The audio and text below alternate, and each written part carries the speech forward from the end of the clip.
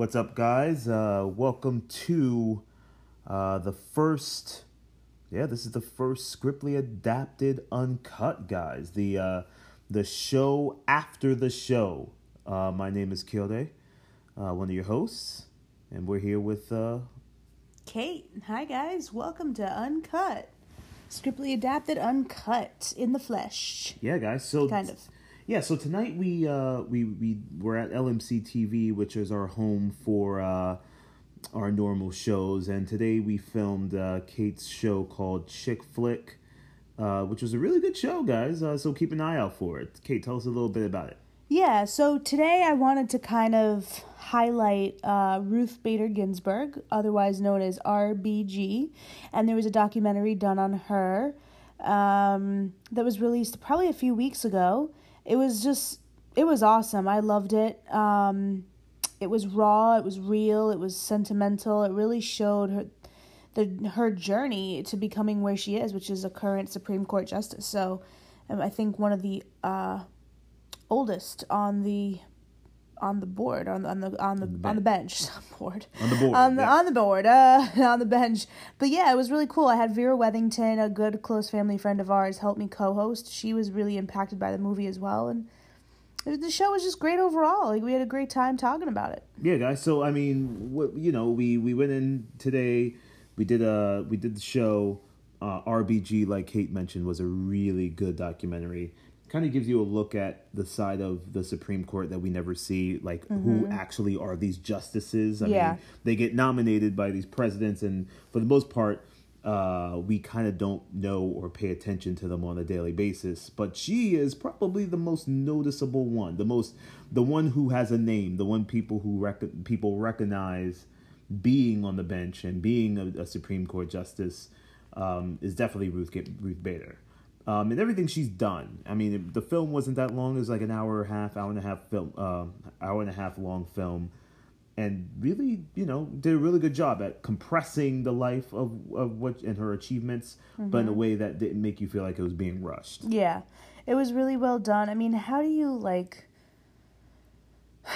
like a 2-hour movie on the span of 83 years? Like, that's just, and include enough where you feel like you've done it justice, no pun intended. That was good. I thought Kate so. and her one-liners. Listen, yeah. I didn't do that on purpose, guys. It comes naturally. Anyway, but yeah, I really love the movie. There's apparently a movie coming out that's based on her life called On the Basis of Sex, with Armie Hammer and Felicity Jones, and it comes out this December. So I'm interested to see what they do.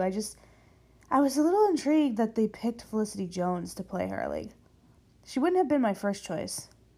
I don't know. What do you think? Felicity Jones, probably not my first choice, but I think this is just Hollywood trying to put out a good movie, or put out a movie about Ruth Bader. Yeah. Because Armie Hammer looks nothing like her husband. Not at all. And Armie Hammer, this chiseled, great-looking guy. Her husband, yes, her husband was older, bald.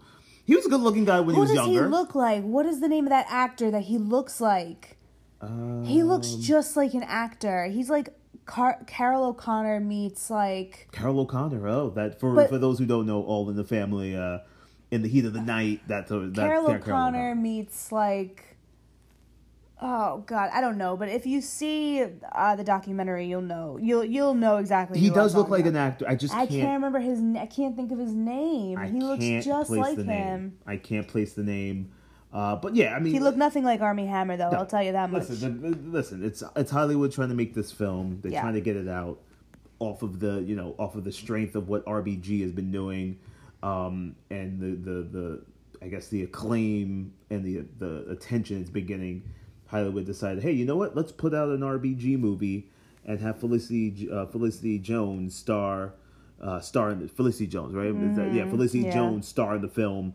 And let's see how this she's does. a good actress. I was like, Felicity Jones? Yeah, physically no one matches in this film. That's about to come out. But hopefully story-wise, and they get the story right of Ruth Bader. But I mean, overall, Vera was your co-host, like you mentioned. Yeah, she was awesome. She did a really good job. She gets a little nervous sometimes, but she has to stop being so hard on herself. She did awesome. Yeah, the show was great. We flowed really well.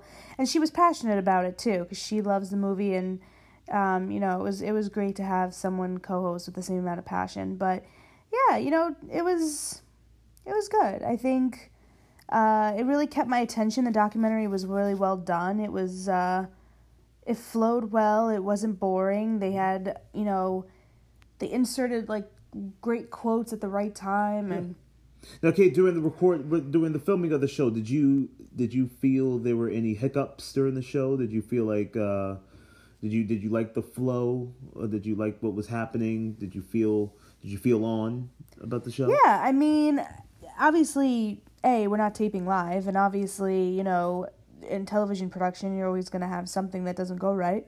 But for the most part, I think we did pretty well. I mean, I think we did the movie justice. I think we hit all the key points, and it's funny because I mentioned them making a movie about her life, but me doing like a 5 or 6 minute show on highlighting RBG's points was actually really hard too. Like trying to contain everything monumental and significant from the movie in my show was really difficult.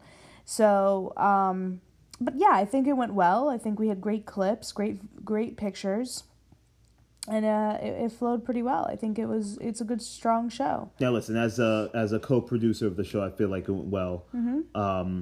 I think, like you said, Kate, everything you hit was spot on. You hit the really important parts of the film. Yeah. Great highlights as far as in her youth as a lawyer, coming up, being the only female in her class. One of nine. Out of 500 men. Can you guys believe that? That's insane. That would never fly today. That was Harvard. That would never happen today. Today, that would never happen. But, just a great life that she's been living, and still doing it strong at the age of, 84? Was she 84 years old? And she said in the documentary, she was like, I will serve for however long I can do this. Yeah. And, she's she has her wits about her. I mean, obviously she's 84 years old. Things start to slow down at some point, but she's, still working hard. And it's funny, one thing we didn't touch on in the show is, and that's what this Uncut podcast is for, but she's often referred to as the great dissenter, because she has dissented on all these majority opinions, on all these cases. And it was funny because they said it either in the movie or I read about it afterward that she never intended to be a dissenter. Like she wanted to go, not with the flow, that's not the right term, but she didn't want to dissent, but she did what she had to do. And I think because she knew that she felt in her heart what was right and versus what was wrong. But the other thing, what's important. But the reason also that's very ironic is that she's countercultural. Everything about her life has been against the flow, countercultural. And I think that the fact that she's just circumstantially become a dissenter on the bench is more proof that she's just different than everybody else in a good way. She thinks outside the box. Yeah, definitely does. She thinks what's best for people, not what's best for agendas and things of that nature or party lines. Even though you're not supposed to be a judge and think of party lines. Yeah, she did get herself into some trouble saying some things about Trump, but you know what? Not to kind of leave politics out of it, but I think again, it's just testament. Okay, so we should have been probably censored, but the point is that she doesn't care. She states she has a strong conviction for what she knows to be true, and that's what I admire about her. And the fact that she overcame all these obstacles and all these stereotypes during a time where women were not valued. I mean, we're barely valued now. But especially in the 50s and 60s, to get to where she is now. I mean that took a lot of gumption. Took a lot of guts. Took a lot of gumption. It really did. You're right. She she got a little bit of trouble with Trump, but Who she's doesn't? RBG, yeah, right? The notorious RBG, we call it, right? And that's why you heard that Biggie song in the beginning of the podcast. There's a reason behind that. The notorious so RBG, true. that's what they call her. That's sort of her nickname. There's mugs and T-shirts named after that. Mm-hmm. So that's why you heard that Biggie. Yeah, I mean, just to wrap it up, I think the movie was great. I think the flow of our show was great. You guys should check it out. We'll be posting it in another couple of days. If you haven't checked out RBG, please go see it. It's a great documentary about a great and powerful woman. Yeah, guys, RBG, look out for Chick Flick with your host, Kate Howard, co-hosted by Vera Wethington. Really awesome show, guys. Look for it, like Kate mentioned, on our Facebook and YouTube pages. And look out for Scribbly Uncut, the show after the show, guys. Bye, guys. Later.